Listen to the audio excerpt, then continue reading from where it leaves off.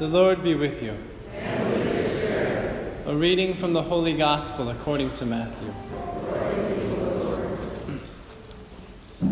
When Jesus was born in Bethlehem of Judea, in the days of King Herod, behold, Magi from the east arrived in Jerusalem, saying, "Where is the newborn King of the Jews?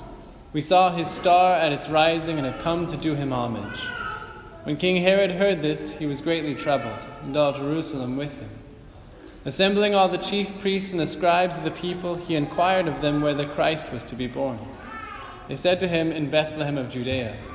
For thus it has been written through the prophets, 'And you, Bethlehem, land of Judah, are by no means least among the rulers of Judah, since from you shall come a ruler who is to shepherd my people Israel.'" Then Herod called the Magi secretly and ascertained from them the time of the star's appearance.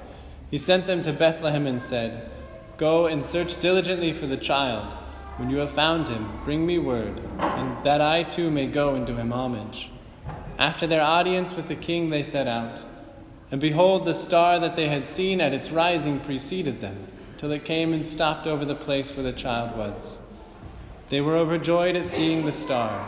And on entering the house, they saw the child with Mary, his mother.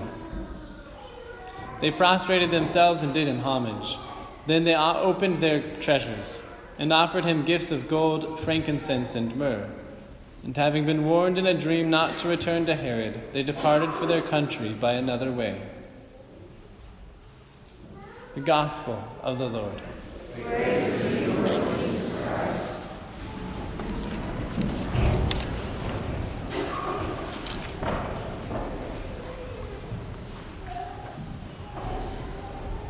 It's hard to believe that it's already been 12 days since Christmas, and we're celebrating the feast of the Epiphany, Christ's revelation to the Gentiles, Christ's revelation of his Godhead to us, his people.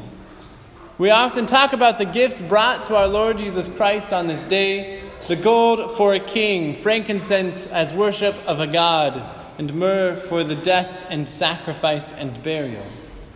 We talk about the wonderful faith of those three pagan Magi's, the ones who didn't have understanding of the one God like the Israelites, but could understand and worship the one God of all in our Lord Jesus Christ. We wonder at their faith as they made this journey to an unknown land for an unknown amount of time to see an unborn king, yet they trusted in their understanding of the God who was leading them. And then how even they were warned in a dream not to return by the same route, and they obeyed it. All of this truly is beautiful, but I think on this Feast of Epiphany it's important we make it a little bit more personal. We know what the gifts that the Magi brought to our Lord. What is our Lord asking from you? What gift does the Lord want you to bring him on this, the Feast of Epiphany? Now, this can be a very dangerous question to ask, because when we ask the Lord for what he wants, we have to give him the full right to everything in our lives. He might ask for anything. But indeed, we can understand that as we ask this question, it comes with the knowledge that he's not going to ask for things just to make us suffer. He's not going to ask for things to punish us. It's because he loves us. Because he's a God who knows our hearts and wants to set us free. He's a God who's willing to die for us. And so we should be willing to offer him whatever he asks. Now, I know to some degree the dangerous joy of asking this question. My birthday falls on a Marian feast day, and I've been in the habit for a while of asking the Blessed Mother what gift she would want from me on my birthday. The first year in seminary, she asked me for my soccer jerseys.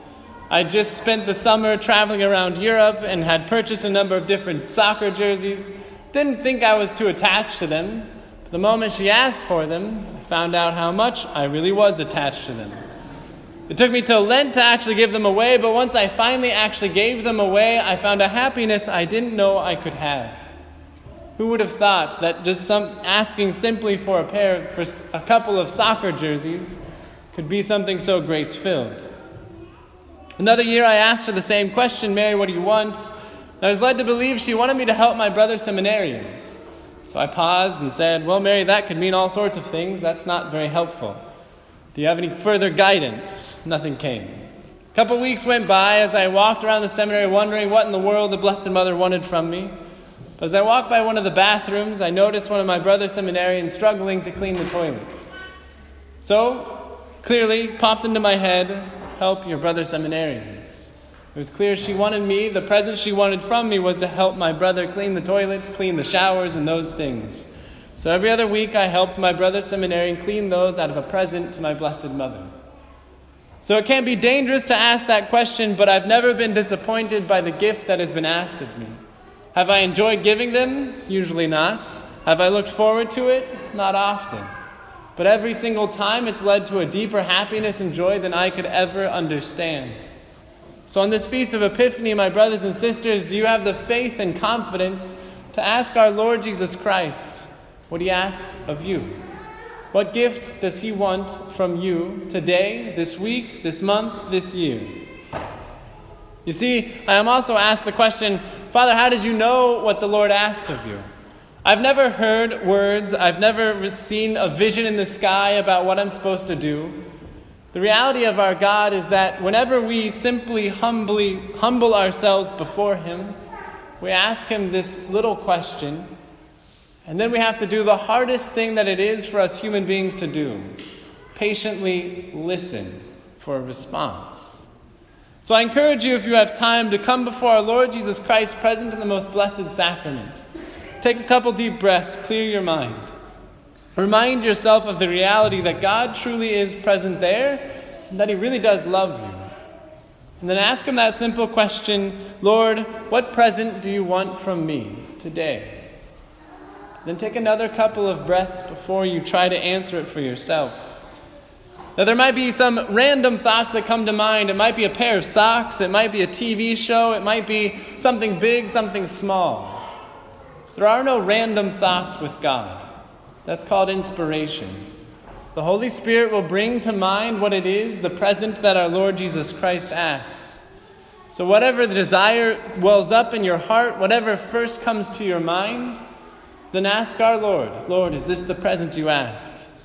And if it comes with a deep amount of peace, you still might not like it, you still might want to do it, but if it comes with a deep peace that you can't control, then you know for a fact that is the present our Lord Jesus Christ asks for. So my brothers and sisters, on this Feast of Epiphany, what is our Lord Jesus Christ asking of you? What present does he want from you in your life? If you're a parent, it could be your children. He could be wanting you to be able to give up your son or daughter to the priesthood, to religious life, to some beautiful vocation. If you're not in a vocation already, then perhaps the gift he wants is your heart. Young men, he could be calling you to the priesthood. Young women, he could be calling you to religious life to be his bride.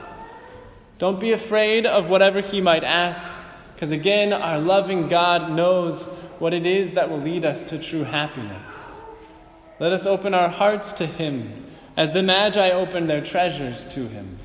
Let us give ourselves over to a God who loves us, and let us trust all the more fully that whatever he asks from us will be for our good and our sanctification and his glory.